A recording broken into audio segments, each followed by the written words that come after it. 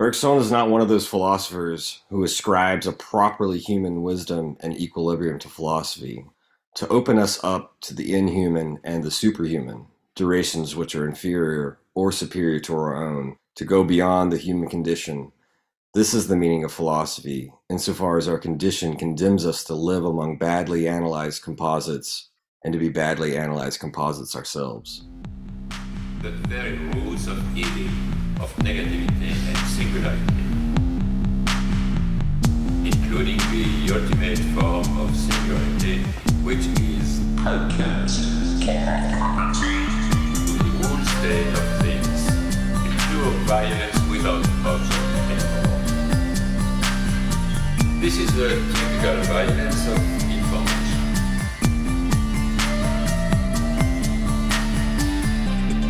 It's violent because what happens there is a murder of the real, the vanishing point of reality.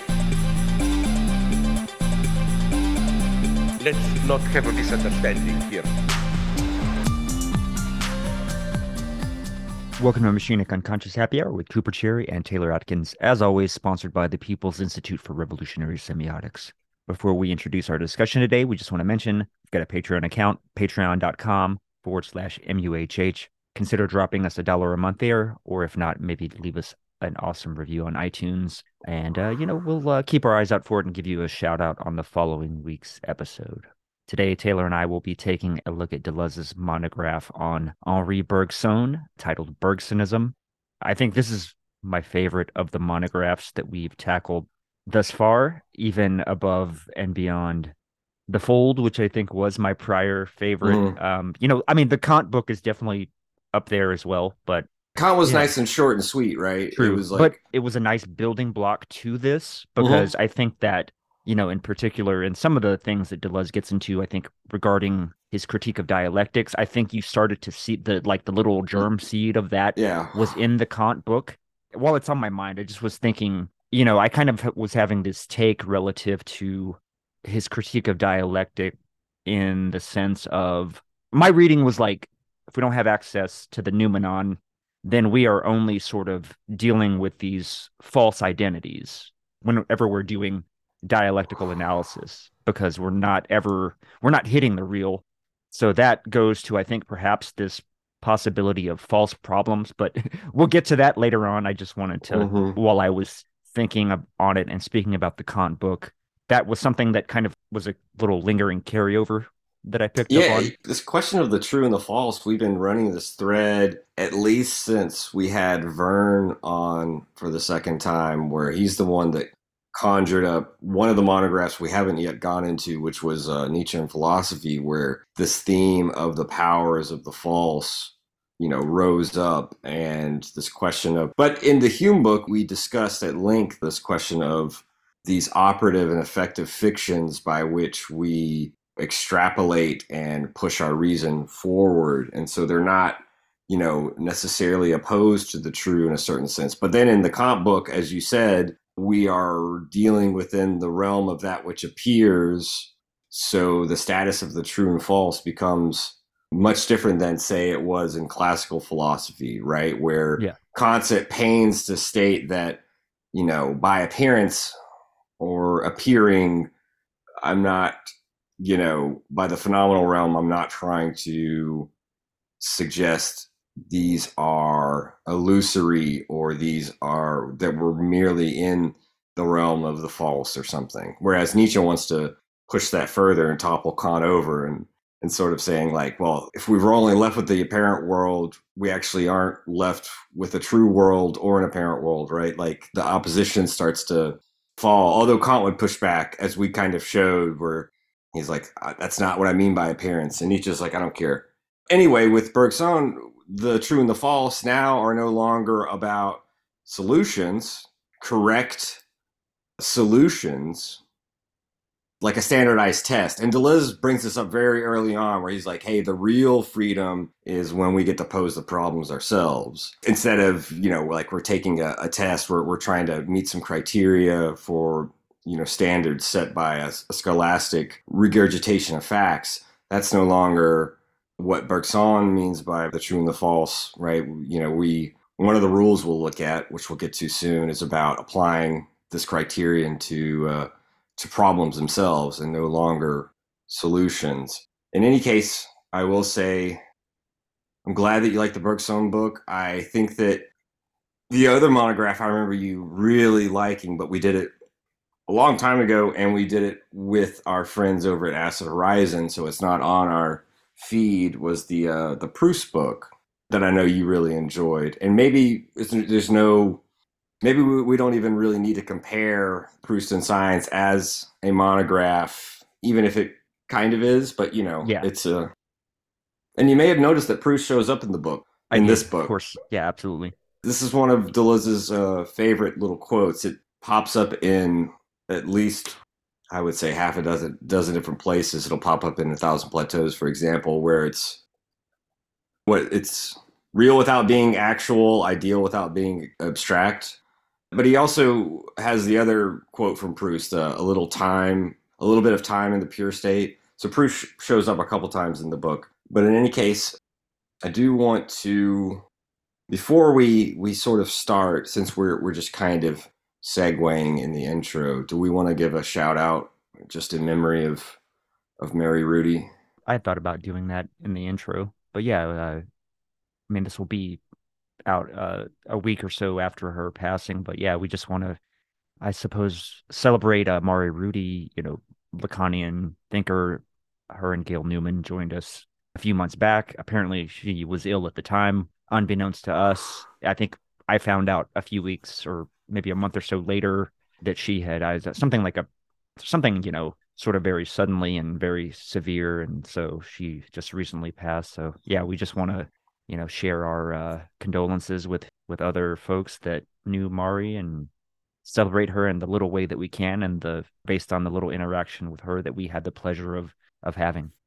When I spoke with Gail, she said that they have another book it's in the process of being reviewed by the press, and the readers' reviews come in and they've been really glowing. So we should see another book of their collaboration coming out probably within the next year. So it'd be nice to invite her back on Yeah, whenever that comes to fruition. That's a really lovely idea. I like that. Good suggestion. But I'm glad we got to interact with her and Gail. I'm glad we had them on, and it's these things happen so suddenly. So it's always just a good reminder of what like carpe diem, and just go out but also remember those who make these positive contributions and impacts.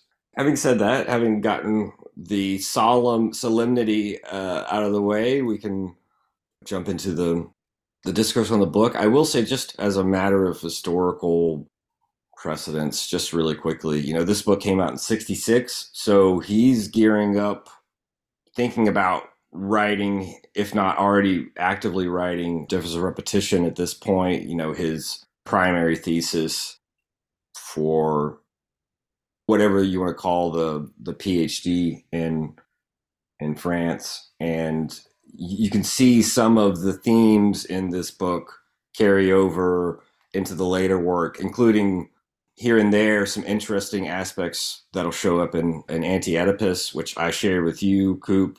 Even though the word "body without organs" or the phrase "body without organs" doesn't appear in this text, there are some convergences which aren't important to really go into, but it has to do with these differences in multiplicity. But in any case, it's written in 1966. It's I believe it was published by, Poof, the big University Paris publishing house. And it was for a series that was more or less a kind of, I don't want to say a short introduction to a thinker. We have a series in English now. It's like the very short introduction. You can kind of think of it that way, but it's also meant to not just be an introduction, right? Because you can see Deleuze even says, I think in chapter 2, he's like, we're going to assume the reader's already familiar with certain aspects of matter and memory, blah, blah, blah. So it's a little bit more than an introduction. It's really meant to kind of present a synthetic view, if you will, of a thinker. And that's why I think the first chapter is called Intuition as Method.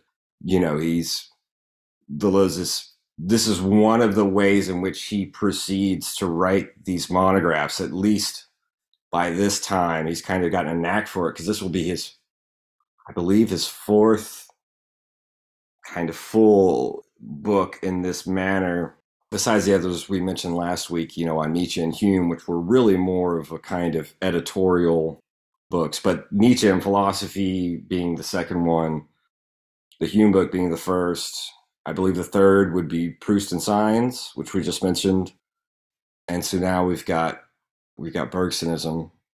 And yeah, I guess I would just want to ask you, I mean, because you were excited, I could tell when you started reading this, you're like, oh, this speaks to me. Yeah, I mean, just I'm really glad to hear that this one resonated, and we can talk a little bit about maybe what excited you before we go into what the structural framework, the 5 rules that Deleuze lays down for the method of Bergson. There was a nice continuity with the Kant book relative to not only, like I mentioned, the critique of dialectical reason or whatever, but also he lays out the conception of difference so well here. Like that's a Yeah, big highlight. Obviously, then the time overlap there from those two texts, but obviously matter and memory that builds into so much. But one thing that I'm kind of gleaning from Deleuze's trajectory is something to do with this fascination with the time image and the movement image and the relationship to cinema and perception and the constructivist, I guess, active, what is it, the active perceptual apparatus or active faculties, rather. Sorry. Sorry for mixing up oh, I the see, I terminology see. there. I don't know if Yeah, there's something with like the way that maybe if you're the director of the film or the writer or whatever, if you're the writer director, that is sort of the opportunities to select the problems that get right. That's your almost way to state your own. Does that make sense? Like you're kind of getting to set forth your problems. for example, the way in which a I mean, direct, this could even, it's not quite dogmatic image of thought related per se, but a little bit, to some degree. In terms yeah, of who gets to set the problems, who gets to delineate the problems and their solutions within whatever system you're looking at, I suppose. I take it you're taking determining problems very broadly Yes, because yes. this Yeah, yeah, could yeah, yeah. this could be ways in which we could even isolate it to just how one frames a shot, how one Right. Yeah. begins, or as you put it on the writer side too, how a narrative begins to be constructed, ways in which time becomes an element that is sort of played and played with. Yeah, I mean that's I mean, Deleuze even gets into story. He mentions the storytelling. Let me look at the actual phraseology of it, though. There's something involving storytelling specifically. Only shows up once. And this is on page 108. I must have just breezed past this, but yeah, let's look. Yeah, I'm trying to find a good Oh, this place is on to instinct and jump in. intelligence. Each line of differentiation, being exclusive, seeks to recapture by its own means the advantages of the other line. Thus, in their separation, instinct and intelligence are such that the one that produces an ersatz of intelligence, the other an equivalent of instinct. This is the storytelling function. Virtual instinct, creator of gods, inventor of religions, that is of fictitious representations, right? So literally the film writer or screenwriter, director, etc. No, this is good. This question of instinct and intelligence is very fascinating, and we'll be able to come back to it in our discussion with Ben next week on creative evolution because Bergson lays out how instinct and intelligence are kind of like the two halves of posing problems and seeking solutions. In fact, it'll be almost like intelligence is able to pose problems that instinct could never do on its own because instinct has these searching functions. It's Right. seeking solutions that instinct itself can't find. And so you can kind of see, and I'm paraphrasing obviously, but you can kind of see how they're in this storytelling function of the instinct and intelligence kind of working together. Now, just to His clarify, if I remember correctly in the Kant, he says something about instinct, or maybe it was even Hume. it was a Hume book. Our instinct is the drive to solve problems. I don't know if it's stated that clear, Yeah, that it's not quite straightforward, but like reason itself for Hume is an instinct, and so reason would be related to this problem solution complex. right. Yeah, Although yeah. that's not exactly the framework within which Deleuze is working in his first book, because it's interesting, right? Like Deleuze, it's almost a decade between his first and his second book, between empiricism and subjectivity and Nietzschean philosophy, and so there's a huge amount of development that Deleuze is undergoing in this. Sometimes it's kind of thought of as this silent decade, although that's kind of unfair for a thinker, right? Because just because one isn't publishing books doesn't mean one isn't doing perhaps some more essential development and teaching and these other things. But yeah, I mean, in the Hume book, it's how reason is not only instinct, but also habit, which is another way, an interesting way in which Kant shows up in the Bergson book early on, right? Because even if Bergson thinks that many of the ways in which the critique lays out problems that for Bergson would be badly stated problems, which we'll get to in a second, they both share a kind of interesting relationship that even goes back to Hume. And the way I see it is that reason or intelligence or understanding for Hume, just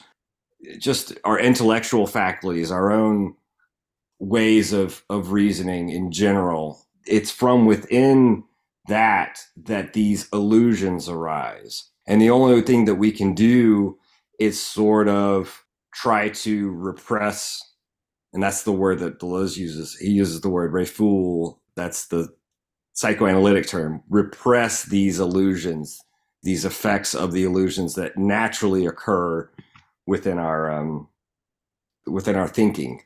And so that's an interesting line that brings Hume, Kant, and Bergson together. What's interesting, I think, is, and maybe we can move to the first rule of method in a second, but what's interesting for me with Bergson is that if Kant's critiques are, well, maybe I shouldn't say this, but if for Bergson, Kant's critiques are badly stated problems, right? Poorly analyzed mixtures or composites. For Nietzsche, as we'll see in Nietzschean philosophy, which I assume we'll get to at some point, for Nietzsche, true critique is the critique of sense and values, and has to do with sort of the evaluation of who wants truth, right? What is the value of the will in, whether it be the will to truth or the will to posing values in a certain way, which always gets kind of left. For example, who wants the synthetic a priori? Why is that necessary? What is the value of the one who wills this category for our faculties of thinking? And so for Nietzsche, that's what critique essentially is. It's essentially a valuation of values. And so for Nietzsche, Kant didn't actually carry out a true critique, right? So like, it's kind of interesting between, in the middle, if you have Nietzschean philosophy and then you have the Kant book, and now we have the Bergson book, Kant is in this sandwich of thinkers that are actually putting a lot of pressure on the critical transcendental philosophy.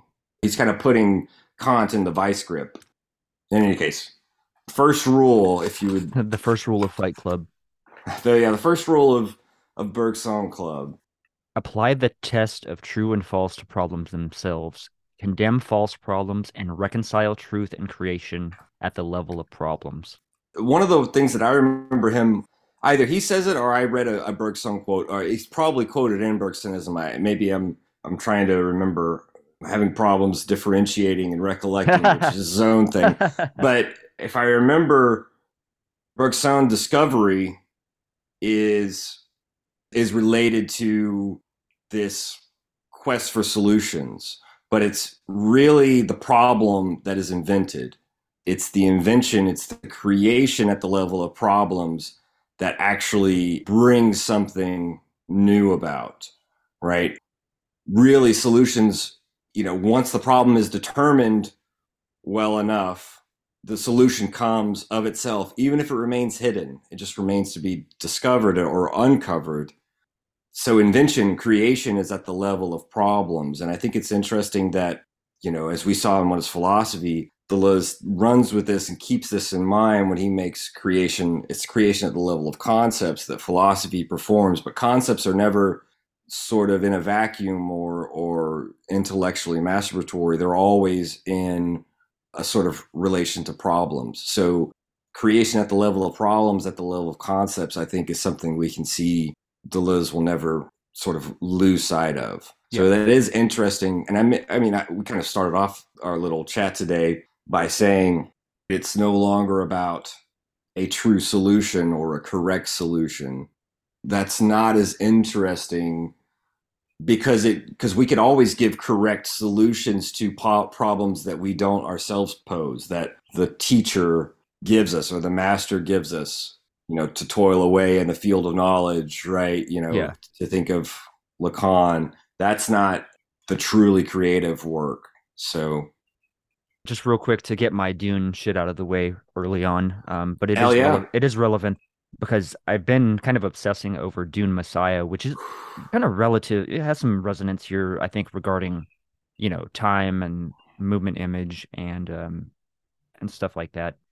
But what I think is interesting is like Muad'Dib kind of sets the problems. He sets the problems and he determines by his own actions, he wills basically the whole tragedy of Chani. Even though he has access to the future and the past and is, basically superhuman in many ways in terms of ability, cannot save the one that he loves. And he basically sort of follows this path that maximizes his ability to sort of spend time with her. But in that way, there's almost a meta-ness that goes back to this notion of the film director or the writer or the editor, like whoever is determining the narrative structure, right? Whoever, that's kind of in a way an analog for a problematics for me, or that's kind of how I'm interpreting this. And I just think that that's very interesting relative to like Muad'Dib is the sovereign, right? That sets the sort of dogmatic image of thought. Like we are sort of in his sort of universe, right? And he can manipulate the future based on his actions, based on his will, but we are stuck at the level of having to work on problems for him, right? That's maybe taking a leap, but I just wanted to throw that out there for whatever it's worth. This is good. Just for fun, if nothing else. I mean, this is good. I always think about, one of the thematics of the Kwisatz Haderach or whatever is this, attempt to be able to, although via genetics and its own vitalism, as we've discussed, science fictionally think of this quote unquote savior or Ubermensch that's able to tap into what we could put into the Bergsonian framework of the ontological totality of time, right? The way in which Deleuze lays it out, perhaps in like chapter 3 or so, where sort of the past is, quote unquote, right? It's not that the past was. Bergson will reverse this. The present was because it's always sort of passing in its actualization, whereas the past is and subsists or persists ontologically, sort of in this resonance with a cosmological time and totality. So there's at least a little bit of an aspect in Dune with that, because it does feel like time, in that sense, the past ontologically is and can be accessed through whatever genetic manipulation. That goes to going to matter and memory, right?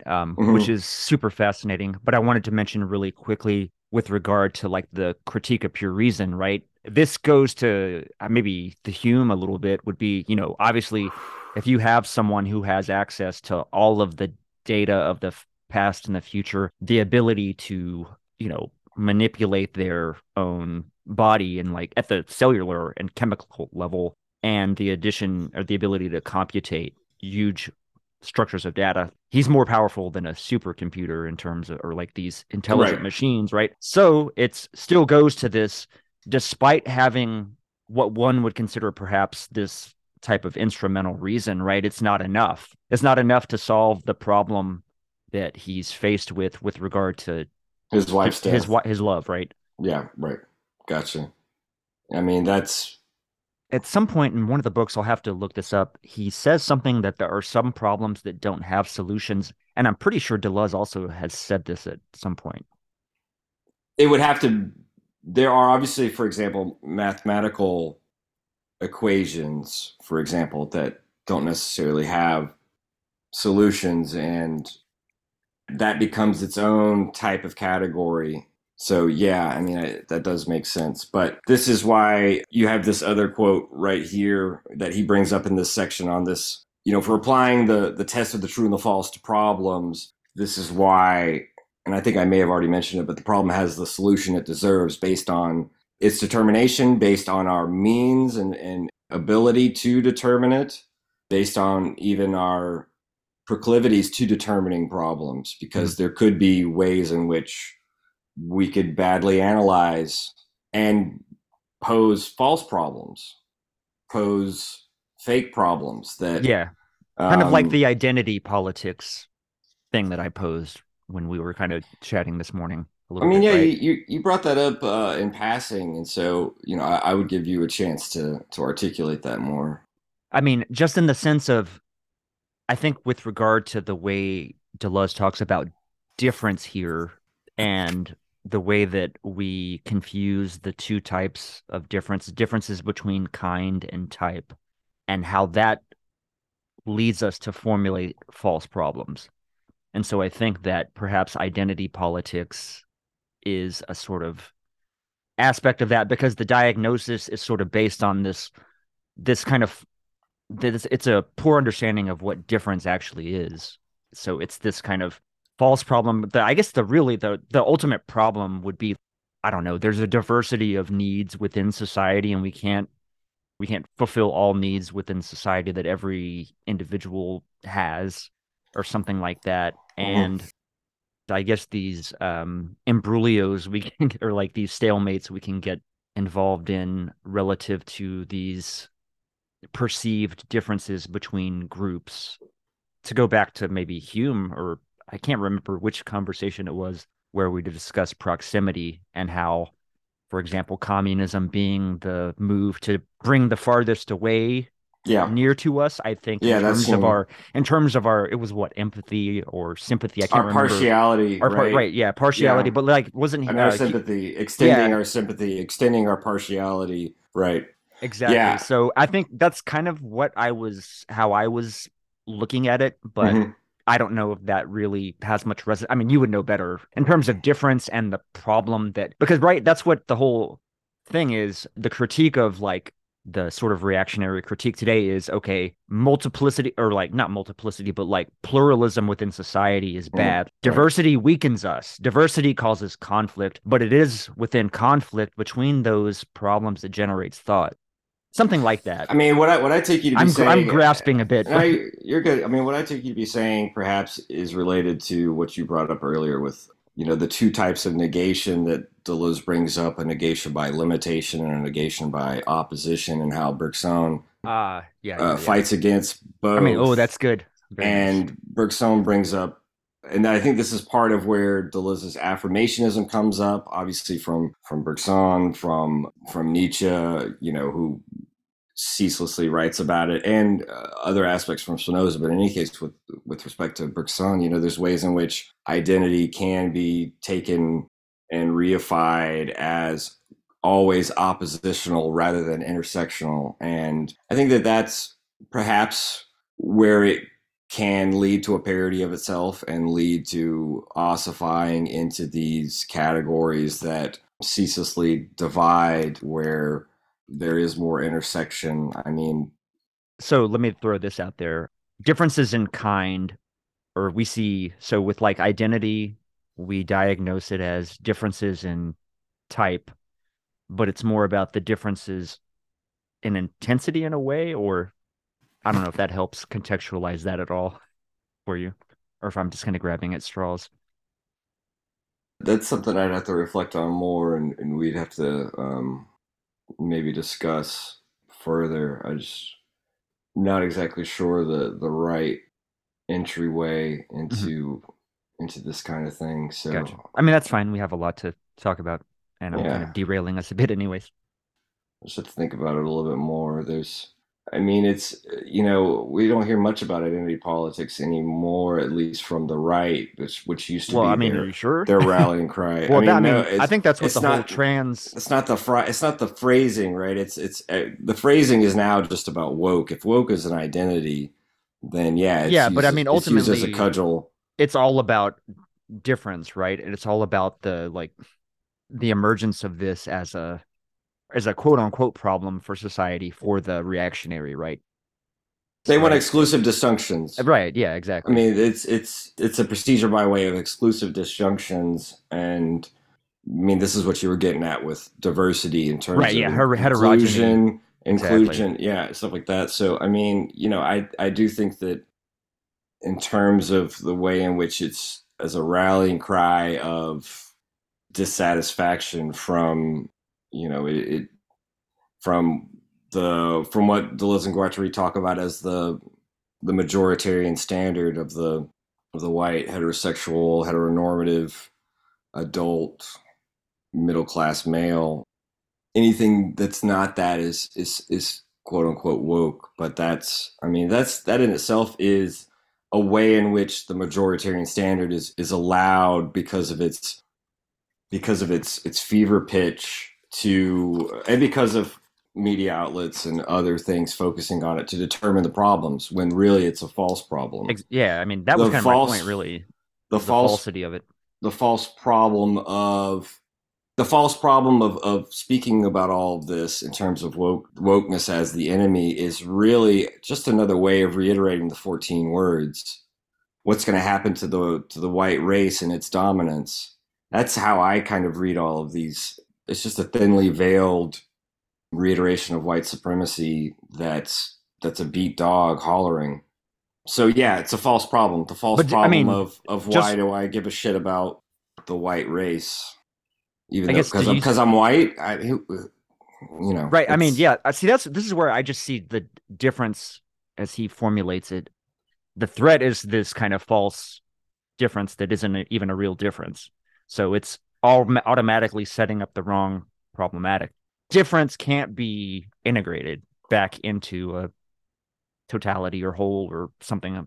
Maybe not that, but right, confusing the difference in degree of, let's say, my whiteness from a difference in kind or yes, something, and yes, trying to. exactly, exactly, But exactly. it also gets us back to. I mean, it's really more anti-Oedipus than this question of of differences, or at least it gets more teeth when we think about, as I mentioned, exclusive disjunctions or these segregative uses of the conjunctive syntheses where I'm of the superior race and I identify with that, which is again promoting the majoritarian as that which determines problems and from which the problem is situated, the center of the again the white adore what the white face of Jesus as radiating out waves of sameness and othering from that standard. That itself is a politics of the majority, what we used to call the silent moral majority, right? And if that is the standard by which problems are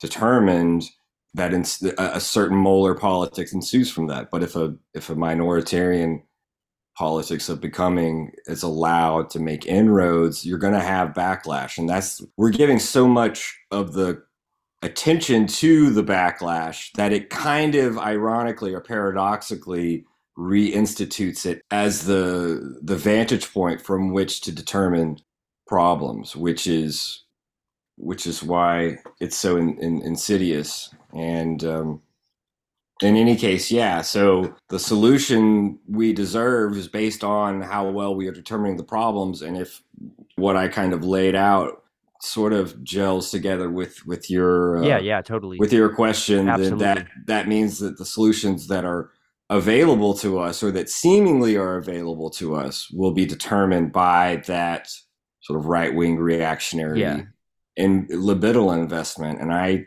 for one, am, not amenable to that. I am opposed to that. But it also brings up, just to get out of identity politics for a second, it kind of vibes with a little bit of what we were talking about with Espen Hammer last week, which is how, for example, climate change is when the privilege is given to, whether it be, advocates of capitalism and endless extraction and growth, when that is the vantage point from which problems are determined, obviously there are no viable solutions to climate change because that would be opposed to the accumulation of capital, right? So this is sort of so basically, I guess to sum it up before moving, or perhaps for I can put a pin on this too, I think, as well, once you're done. I'll finish then. It basically gives credence to, or gives a little bit broader application to, this notion of the determination of problems, give us the solutions, or make possible certain solutions, and those are the ones we deserve based on that determination. So it does have a kind of political underlying aspect, and it's not merely an exercise in thinking that would be abstract. What I think maybe the problematic for the reactionary mind with regard to sexual difference would be something like, the goal is to the problem is difference, right? We have to eliminate sexual difference. So we're going to remove anything that references sexuality, like sexual difference is a threat. That's the way that they formulate the problem, is this: we have to stop difference. We have to create a homogeneous. We have to stop difference from the heteronormative principle.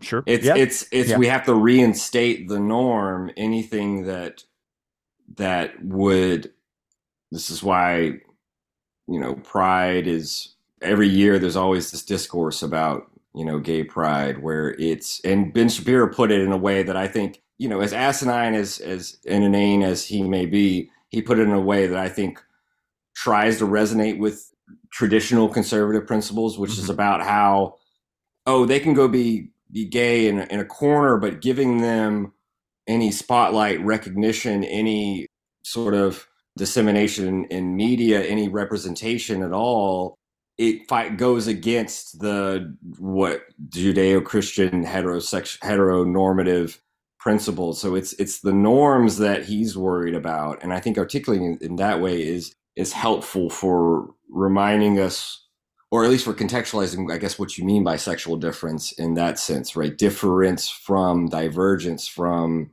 a presupposed standard for ways in which humans and society should be structured around. I think you had it right with, what was it, exclusive disjunction, or I might have fucked that up. Right. No, you did. This is just kind of like another way of stating that same statement, I think, or like right, digging into that, what that means really in the specific, I suppose. But that's all I had as far as that goes. It's good. So, it's so reinstating the norm would be reinstating the means by which we determine problems, the problems of human sociality and organization, right? And whether or not, because, and this is the only little thing I'll say about this, because when the phrase gets overused to the point of no meaning, of grooming, we allow for all manners of heteronormative grooming. That is allowed.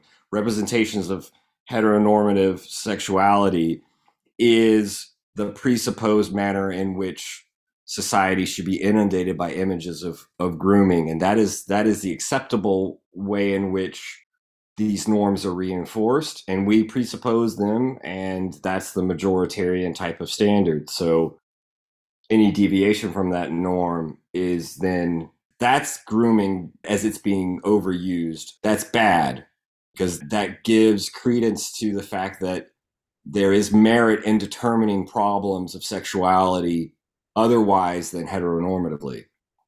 Which is itself a false problem, right? Because we're all sort of, if you want to go to Freud in this idea of a constitutive bisexuality or a polymorphous perversity, right? Yeah. Or Lacan, the problem of sex, because that ultimately that's kind of a problem that maybe at least for Lacan, might not quite have a solution per se. This is getting a bit speculative. I do apologize if I No, put you on an island there, but I don't, just a random thought. I mean, I think Lacan doesn't necessarily propose solutions, but tries to determine the problem in various rigorous ways, including to the point of using like Fregean logic and, these Aristotelian symbolic logic to discuss the constitutive lacks around which we sort of organize our positions qua masculine, feminine. And as you said, that's not conservative mind would definitely want to make that exclusive and make us wear that on our face and make us have to identify with a pre-given sort of biological basis, so to speak, so-called biological basis. But in any case, that's again a way of trying to have the power to determine problems or predetermine the problems, bake the solution into the problem as it's determined and as it, quote unquote, should be determined, which is a libidinal investment in a type of society and not a universal. That's what they would want to posit, is that there is a universal solution and a given sexuality, a given determination of the problems, because it's, I mean, biology. I mean, that's what they go to as biology, which is why I think that even Bergson here is so interesting, because he critiques this notion of, what is it, evolutionism, as this kind of linear process. Right. Yes. Of negation, or like the mechanism being negation, which goes to something interesting that I brought up a few times, and it's been quite a while, but I think it goes back to Machinic Unconscious episodes, where I was talking about these competing ideas of how evolution works. So you have notions of what's called phyletic gradualism, which would be this sort of linear negative process, and, back and forth or whatever, versus phyletic gradualism. And then you have punctuated equilibrium. Punctuated equilibrium, as it sounds like, is where there's a stability and then there's a change it almost comes out of nowhere.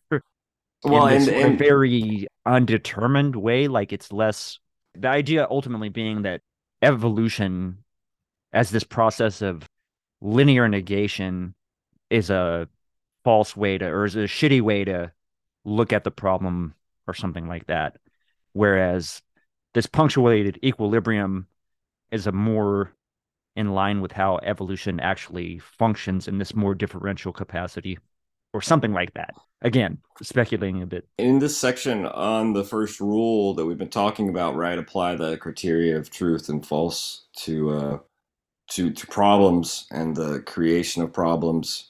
He brings up Marx's formulation and ties it in with Bergson. Humanity only sets itself problems that it's capable of solving. Bergson saying the truly great problems are set forth only when they are solved, which means, the way that Deleuze is reading it, both of these phrases, Marx's and Bergson's, should be thought of in terms of determining the problems. Determining the problems gives us the solutions we deserve. And to go to biology, which you just brought up, at the end of that paragraph, Deleuze says, it is true that in Bergson, the very notion of the problem has its roots beyond history, in life itself, or in the élan vital. Life is essentially determined in the act of avoiding obstacles, stating and solving a problem. The construction of the organism is both the stating of a problem and a solution. So, I do think that that's interesting, because we went from the political sort of to the metaphysical, back to down to the biological, and you can kind of tie it all together there. But as you have here, there's a complementary rule. This is why Deleuze says there's 3 or 5 rules. So we had the first rule, and there's a complement or corollary to the first rule. False problems are of 2 sorts: non-existent problems, defined as problems whose very terms contain a confusion of the more and the less, and badly stated questions, so defined because their terms represent badly analyzed composites. Yeah, I mean, this is interesting. We talked a little bit about badly stated problems or questions, false problems. And the more and the less, though, is really interesting to me. And you've already stated it. I guess that goes to intensity, right?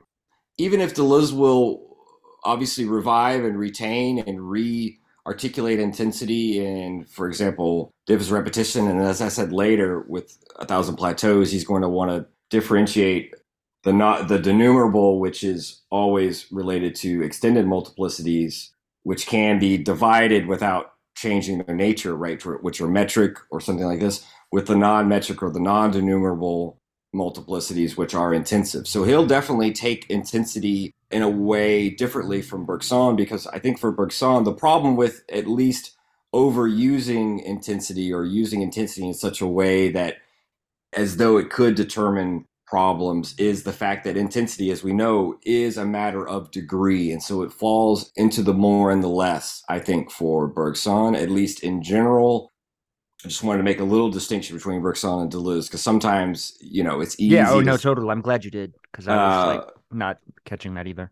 With Bergson, the more and the less would be a question of difference in degree, which he wants to radically distinguish from differences in kind, or in the French, it's difference in nature. I think that's kind of interesting to think about, that there's a kind of, this is why Bergson, when he talks about intuition as method, wants us to be able to go down to what he calls the natural articulations, the difference in nature, the difference in kind, the natural articulations being what, as we'll see later, on the side of duration, whereas space would be, or extensity would be the realm of differences in degree, right? So like distance would be relative to space, right? Because that's like, how far am I away from you? Am I 1 inch from you, or am I 1 mile from you? Right. That's an intensive relationship, I suppose. Intensive, if there's ways in which distance can be non-metric and so intensive, where we talk about the distance, the height, for example. My fall from 10 meters is not half as dangerous as from 20 meters. Okay, gotcha. Right. So there are these different criteria, but we can convert sort of a non-metric, if you want, distance to a metric distance if we make it just about our latitude and longitude, or just about length, if you will. If we bring in altitude, it becomes kind of interesting, right? Because, but in any case, that was just an interesting example that we talked about a little bit with Dan Smith a few weeks ago. Yeah, so the more and the less, I mean, for the most part, the way that Bergson is thinking about this in terms of when he puts on one side spaces where we have differences of degree, whereas in duration, we have differences of kind. And one of the reasons why we have differences of kind in duration is because a thing isn't distinguished from itself and from everything else in space. Not essentially, but in time, it differs from itself and from everything else. And I mean, I don't get the first half. I do. The second half makes sense. Well, a thing differs from itself in time because, to use a Hegelian. Well, I mean, I understand the thing differencing from itself in time, but I don't. I guess the first part was about space and how, because how are things? Well, a thing wouldn't be different from itself in another space. If I move the TV. Oh yeah, okay, 5 feet over or something like this. I know that's a banal example, but no, I'm glad. That's perfect. Actually, I'm glad you said something so easy to. It may differ relative to other things in the room, for example, but doesn't differ from itself. I forget which book, if it was Hume or whatever, but that we would even consider is the same thing. We kind of attach this continuity to things, which seems kind of like a falsity. Am I really the same if I mean, this could even go to the fucking example of Caesar and his concept and crossing the Rubicon to some degree, I think. The concept of Caesar, the concept of crossing the Rubicon being inherent analytically to Caesar's person as Leibniz sees it. Yeah.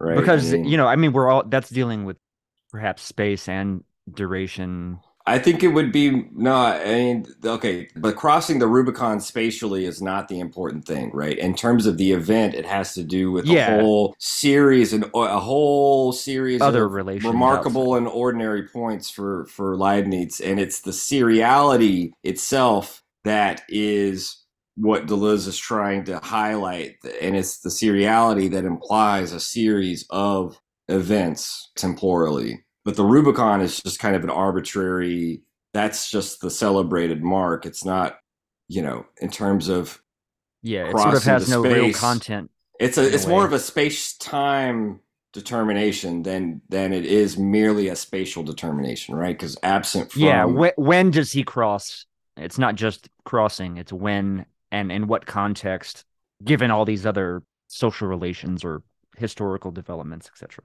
yeah, Or there history, maybe just to I was going to say there's a kind of a rough definition that Hegel gives of time where he conceives it as the movement of abstract negativity.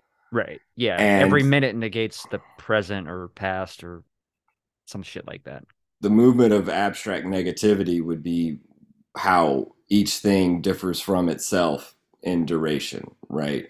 That's basically how Bergson's doing it because he actually gives an affirmative definition rather than using negativity in this way. But in any case, yeah, so the problems of the more and the less. One of the ones that I love is, well, the three examples he gives, but we'll focus on one of them, is disorder and order, being and nothing, the real and the possible. And, one of the things that I focus on, the example that I always think of is like, and it reminds me a little bit of Heidegger, but I won't.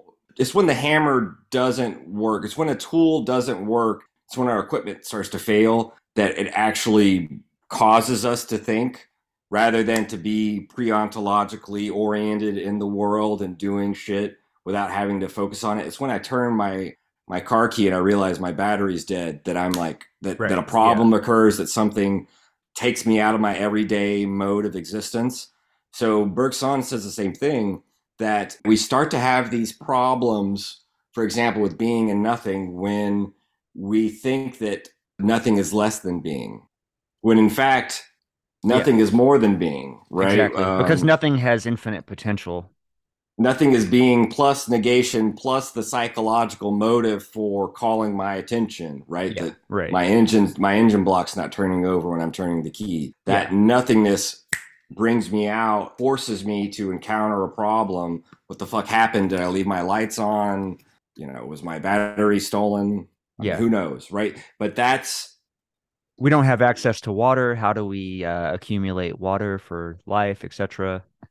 these questions of the more and the less. Then he does the same thing with disorder, where it's where disorder is really just another configuration of order that we didn't expect, right? So there are some of these psychological motivations for and expectations, right? I expected my car to work, it didn't. That psychological motive is one of the additions, but also the being plus negation plus motivation. This is more, quote unquote, and Bergson, I think, is using this loosely because he doesn't really buy into this, because he thinks these are false ways of stating problems, right? Mm-hmm. So you can see, I mean, we in our discussion with Stephen Holgate, and Deleuze reproduces some of this language, that starting with being and nothing and sort of converging them, crossing them together and fading them into one another, like the science of logic begins with, in order to come out with becoming.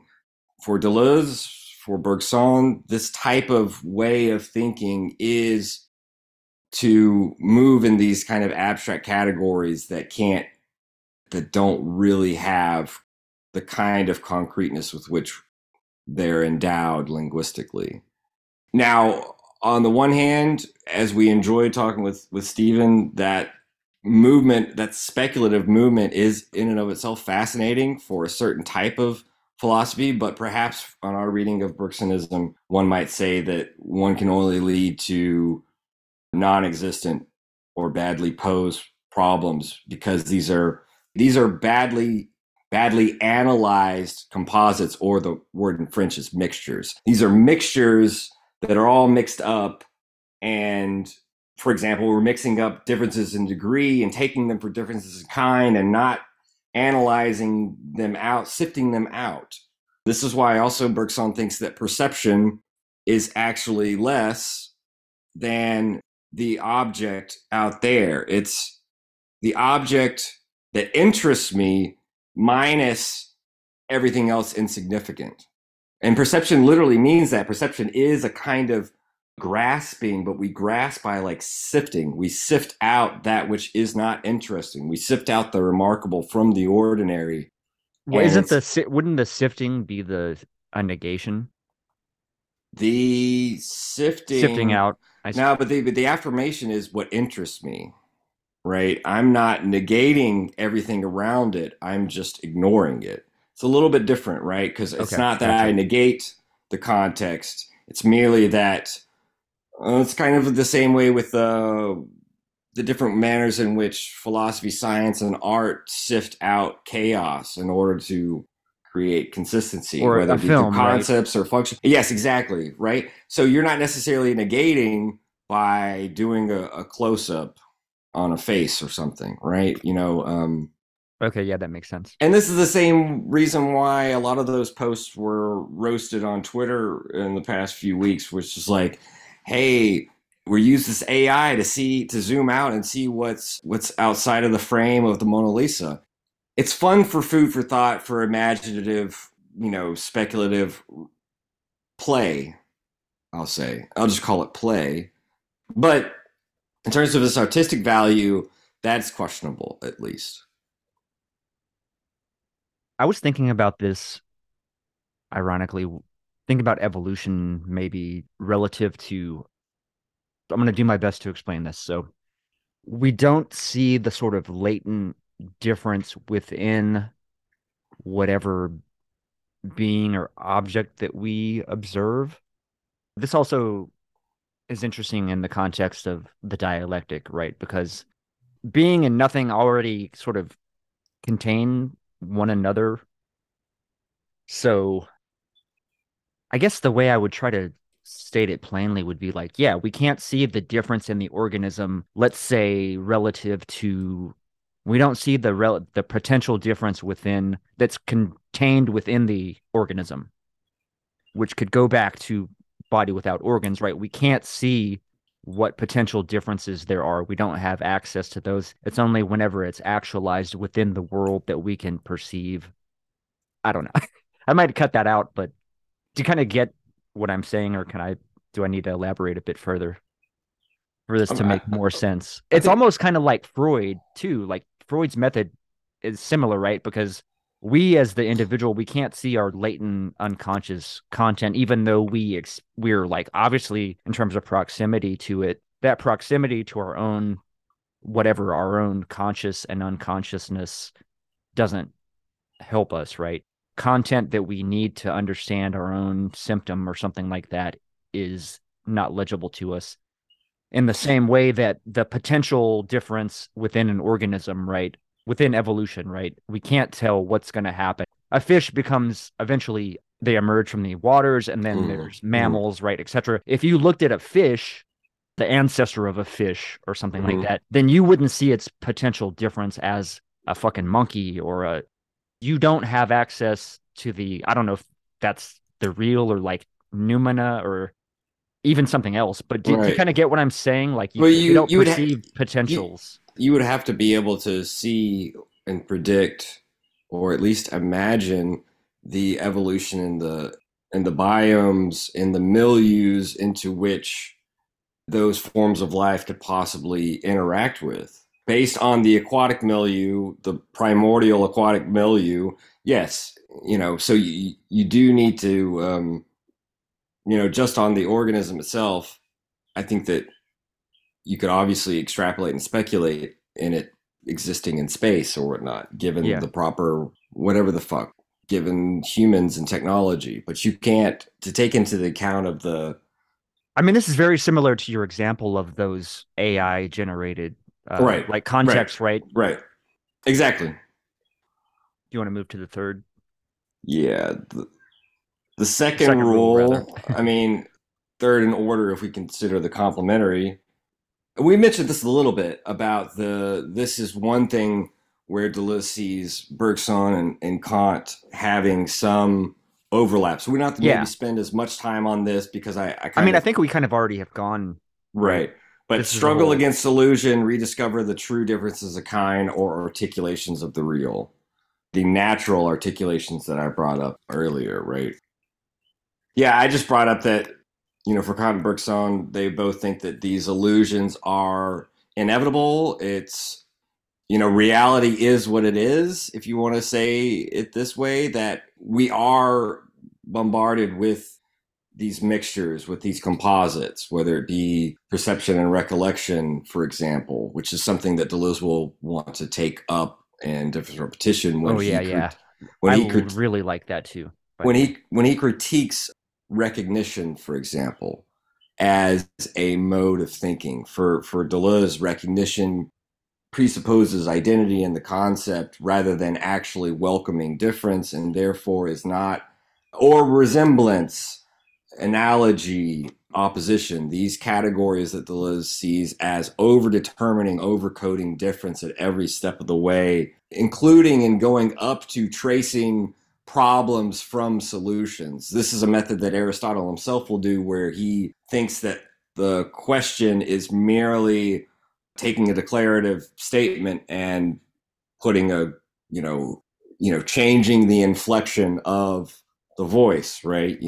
For Deleuze, this method of tracing problems for solutions again gives up our ability to determine problems, which obviously is the first rule, and it gives up our power, our freedom. But here, illusion, I think, is merely the fact that we are always bombarded with these mixtures of difference of degree and difference of kind, and that's why he gives the example of the good psychologist, so to speak, understands that perception and recollection are sort of mixed together, and the part of determining the problem, or part of analyzing, part of performing or part of having a well analyzed mixture rather than a badly analyzed one, would be being able to separate out perception and recollection. So in order to make them to converge again, right? This is the constant move we see with Deleuze. We saw this in the Kant book, where you began by the singularities of the faculties and the two senses, and then you converge them. So you begin by sifting out, then you connect, and that's how you form these rhizomes, these networks. That's how you build multiplicities. Just to make sure that I'm okay, my interpretation or read on it was about this distinguishing between recollection and perception, because we wrongly think that they're the same. Or we which makes sense. I mean, we fail to sift them out, right? I mean, we fail to sift out how recollection is always assisting perception. So we fail to sift out that assistance. Okay. When we, that almost goes to where we're ignoring the recollection aspect of perception. Well, this was the discussion we had with Dan towards the end of our last conversation, where Dan is kind of saying, for Deleuze, the way that he reads them, the way that he sees them, which I think is very provocative, novelty is constantly occurring, right, at every moment. And the problem is sort of getting ourselves out of the everyday mode of thinking, where we recognize things where there are encounters, right? Where we see in the repetition some sort of clothed repetition, where differences are not, esteemed as valuable for novelty, but we think we see the same old things. We think we recognize the same old things in the same situations. Mm-hmm. And so how is it that we constantly are believing to encounter the old, when in fact we're encountering the new? So that's where recollection assisting perception can create these inherent illusions to our reason, to our intelligence, or intellect, as Bergson calls it, right? So this is where Kant and Bergson are very close, that we have to, and I believe, let me look again, I said this earlier, but Deleuze says he treats the illusion in a way similar to Kant. Speaking of Bergson, the illusion is based in the deepest part of the intelligence. It is not, strictly speaking, dispelled or dispellable. Rather, it can only be repressed. We tend to think in terms of more or less, that is to see differences of degree, whether differences of kind. We can only react against this intellectual tendency by bringing to life, again in the intelligence, another tendency which is critical. Speaking of critique, right? This is kind of interesting that he's thinking of critique for Bergson. Even if Bergson even if for Deleuze, Bergson's going to go to the conditions of real existence through intuition, which is a different intuition than Kant, right? It's the same word, but Kant's type of intuition is this passive reception of sensations. And I don't think necessarily Bergson uses that dualism as easily of this passive active, where intelligence divided into understanding, reason, imagination would be active, and we would have just this receptive faculty of sensation. I'm not sure if that Bergson would agree with that. But Deleuze doesn't really say anything about that here. Yeah, that would be something left to speculate on. But we can imagine as the end of this. Just to make sure that I have this, recollection and perception are different faculties or processes or something like that, but now they do work in combination. Yeah, the language like I said, is that recollection assists perception. In my reading, I assumed before, actually, even up until reading this book, I hadn't really interrogated the notion that recollection and perception could even be different processes in themselves, because that's not sort of legible to me, I suppose. Well, if right? So if they interpenetrate each other, right? This is why we need to sift it out. I mean, it doesn't really do it. What does it do to me to know, other than it helps? All right, now being aware of the difference helps me generate better problems, I suppose. So that's the use value of this distinction. Here's a quote. In short, representation in general is divided into two directions that differ in kind, into two pure presences that do not allow themselves to be represented. That of perception, which puts us at once into matter, and that of memory, which puts us at once into the mind. The question is not whether the two lines meet and mix together. The mixture is our experience itself, our representation, but our false problems derive from the fact that we don't know how to go beyond experience towards the condition of experience, towards the articulations of the real, and rediscover what differs in kind in the mixtures that are given to us and on which we live. It's kind of like, this is part of the way I think about it, and it's probably a little sloppy, but you can imagine if recollection is, this aspect of sifting through the virtual ontological sort of matrix of the past, which, as I said earlier, is, and perception is, we could say, kind of is this movement of interacting, putting me in matter, as Bergson says, right? Yeah. That's where the two are assisting each other to formulate images that are useful for me. It's kind of like long-term storage with a hard drive and present storage, or like, I don't even know what the word would be for that, but like random access memory, right? RAM at a computer, it's housing the whatever application is running at the time in a virtual space at that point. But then you have that, and then you also have recollection would be kind of analogous to the hard drive, versus perception would be like RAM on a computer, because it's sort of, yeah. I don't think for Bergson that would work, though. I mean, because what that... Well, yeah, because he said that, I mean, I was going to go to that, because I think he problematizes like memory, yes, period, relative to matter. But I think that's an interesting question. So this has got me on the train of thought of thinking about, okay, I really want to understand how information is stored, period, and how it's accessed and reproduced, or what the fuck is going on there in terms of even something, I don't know, ontology or what have you, because I think we are sort of trying, it's almost an artificial, I don't know, there's some type of similarity in this way that our own perception and recollection interact. Now you need both, right? There's an integration between both to make the system run, because you have to have a certain, like, right, there's kind of like a base substrate layer of necessity. Bergson's not going to want to endorse a notion of say like a drawer in the brain, right? Yes, yeah, no, totally. I get that. I totally get sift that. Through. So yeah. If you can use the RAM memory aspect that you were just bringing up, the hard drive RAM stuff, it would be ontological. It would not be psychological. That's the difficult thing, I think, for us, is because our everyday way of thinking about this is that we have these memories in the brain. Yeah, And right. Bergson makes Totally. that Totally problematizes that because it'd also be like, I apologize in advance no, for you're this, good, but man. like to where are goal memory stored?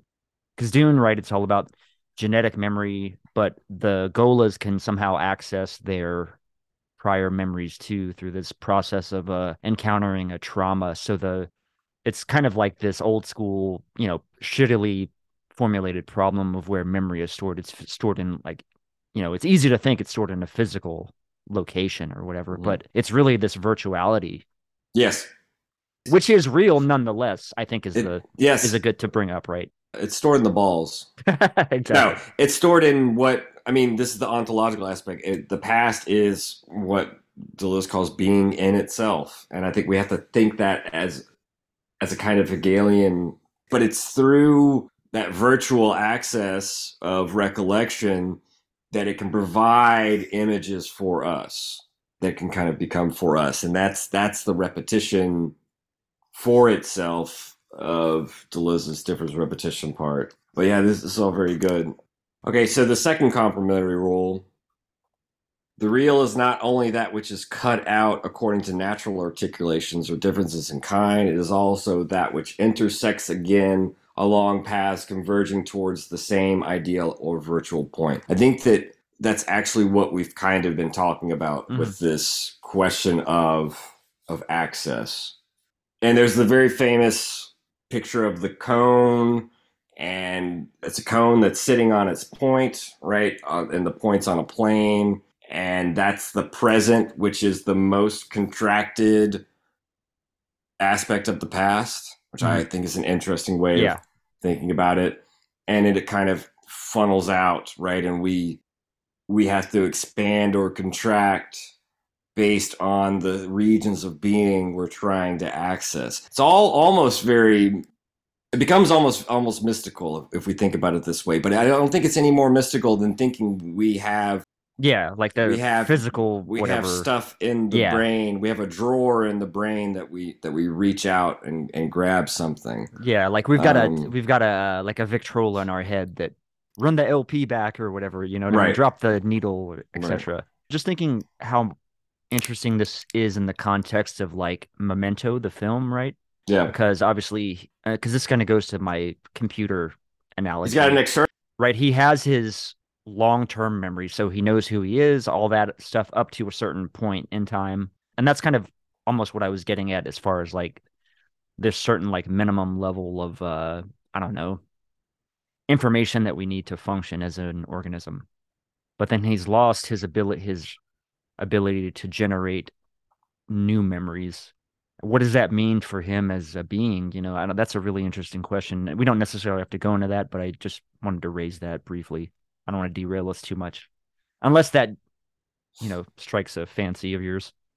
It's hard to delve into that movie without a more elaborate sort of rumination, but it's Well, definitely I mean, worth. he actively creates a fantasy for himself, right? With his signs, the appearances. So it's interesting in that way, I think, because he does the tattoos and he purposefully misleads himself, creating this fictional experience for him to, because his perceptual apparatus is mistaken, right? Like it's all about mistake and relative to problems. He feeds himself a problem that he can't quite really ever solve at the end of the film, right? Because it's all about the making his diagnosis general enough to fit his world, whatever world he encounters.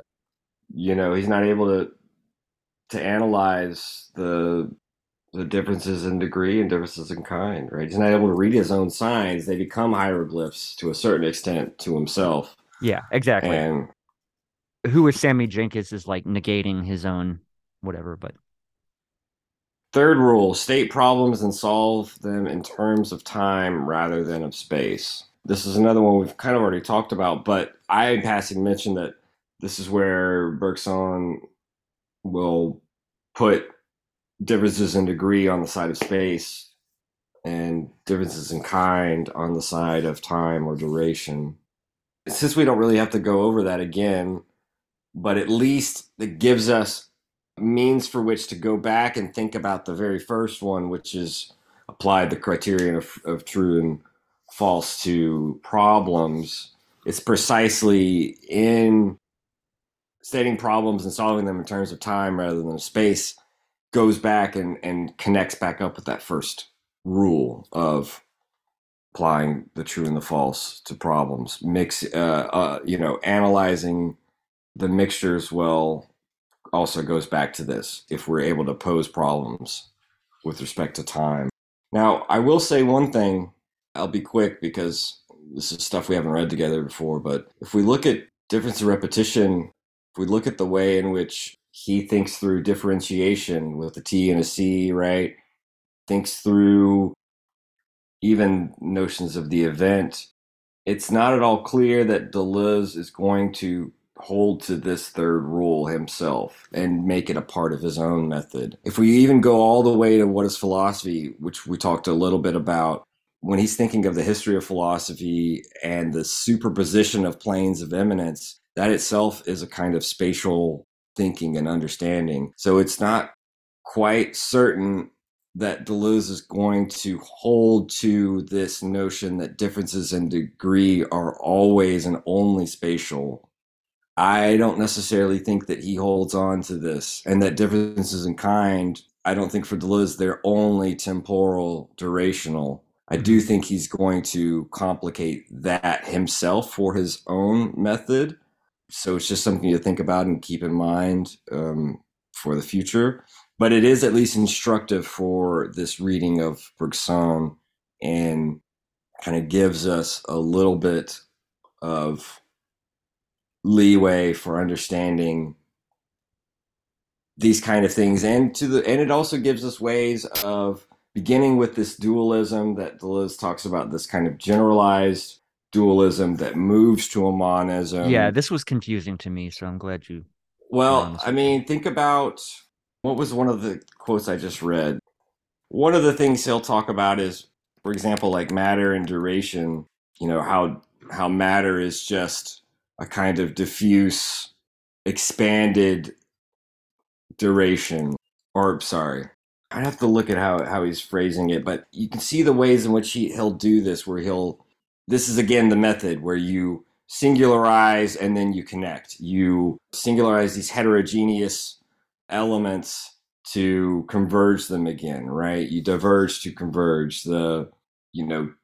Duration will be like the most diffuse matter, whereas there you go, memory is essentially difference, and matter essentially repetition. This would be something that I think, since we merely talked about intuition as method, right? Intuition as a way of interacting with duration and use our own durations in order to interact with, in order to resonate with and be able to be informed by durations that are inferior and superior to us in human and superhuman durations. If intuition is the method, the question of dualism and monism, I think, is one that would take, a whole nother episode, a whole other question. But I do think that Deleuze is interested in how these different dualisms, matter and memory, for example, how they converge in a virtual point, right? And sort of end up, this is where memory has an essentially ontological domain of search. And it's only the actualization of memory that has a psychological aspect. It's our sort of, contracting or expanding throughout that ontological domain. It's the actualization of the image that becomes useful for me. That's the psychological part. But memory itself being ontological and this cosmological ontology, that's where the dualism breaks down. At least on the initial side. I mean, because he will say that it becomes this generalized, this restricted pluralism, this generalized pluralism that goes into a dualism on the other side that's not the same as it was before. What Deleuze will say in A Thousand Plateaus, it's in the Rhizome chapter or introduction, if you want, where he says, The formula they seek is pluralism equals monism. So they say, arrive at the magic formula we all seek. Pluralism equals monism. Via all the dualisms that are the enemy, an entirely necessary enemy, the furniture we are forever rearranging. That's already inherent and inspired in these closing chapters of Bergsonism, where he's kind of thinking through how dualism becomes monism, becomes pluralism, right? And you can see the dualisms they do in A Thousand Plateaus: white wall, black hole, smooth, striated, the nomadic, the sedentary, refrain, chaos, matter and expression, which they get from Hjelmslev. But there will also be intervening terms that help to negotiate those dualisms and sometimes break them down. But a lot of the times, what they do, again, these dualisms are meant to, singularize these heterogeneous multiplicities, converge them together, and then diverge them beyond a virtual point. This is the method. This is kind of the differential method that he ascribes to Bergson, and you could say ascribes to himself, because it's extending the curve, but one differentiates so as to integrate. That's the mathematical movement of the calculus that he's thinking about. And now, is this a lot of stuff that you had gleaned in your translation of the Chernyevsky book on Deleuze's method, or just other, like specifically, or just in terms of the method as singularization and of heterogeneous elements and the connection? That's definitely Chernyavsky's way of reading the Kant and the Bergson book specifically. That those two give us indications for Deleuze's own method, because Deleuze himself, even if he talks about method in other writers, because he'll talk about Nietzsche's method, he'll talk about intuition as method, he talks about the transcendental method of Kant, but it's the way in which he writes the books, it's the way in which he's writing about method in other works. And the only few times he talks about his own method, specifically Guattari, is like in the dialogues. It's very rare when he'll say anything about his own method. He talks about, in the dialogues, a kind of pickup method. It's not about an idea being true or correct. It's about sort of taking an idea and applying it outside of its domain into these different domains. That's one of the ways that he thinks about his quote unquote method, but that's not itself a theory of his method, and he doesn't have one. Mm-hmm. He has a whole theory of concepts and a whole theory of what philosophy does, but he doesn't have a theory of the method, if you will, like a meta theory of his writing, of his philosophy, except as system or metaphysics, etc. But these are all general statements. They're not methodological. And so that's kind of the merit of Chernyavsky's book, is to extend beyond this virtual point that Deleuze is left as a problem to be determined. If we can more or less articulate elements or aspects of Deleuze's ontology, which I think he gives us a lot to work with in terms of the method, we have to kind of see what he does in the monographs, and then see after that, once we have a theory of the concept and a theory of method and the theory of the elements that go along with the concept, like the plane of immanence, like the conceptual personae, once we have that in mind, then we have to go back and see how those two interact with how Deleuze himself engages the history of philosophy. Because the history of philosophy itself becomes something different within Deleuze, and he breaks away from the tradition in a certain way. So it's kind of hard to say that there is any one history of philosophy, obviously, in that sense. It's the subterranean canon kind of rising up. Here's a question for you. This is going to be out of nowhere, but do you think that Deleuze kind of gestures towards a non-philosophy in this book? Especially, I think, maybe towards the end of the book. I don't know that I picked a bit of the text, so I can cut this out if kind of a random question, but this could be something that maybe Laruelle would pick up from Deleuze, or like as a inspiration point.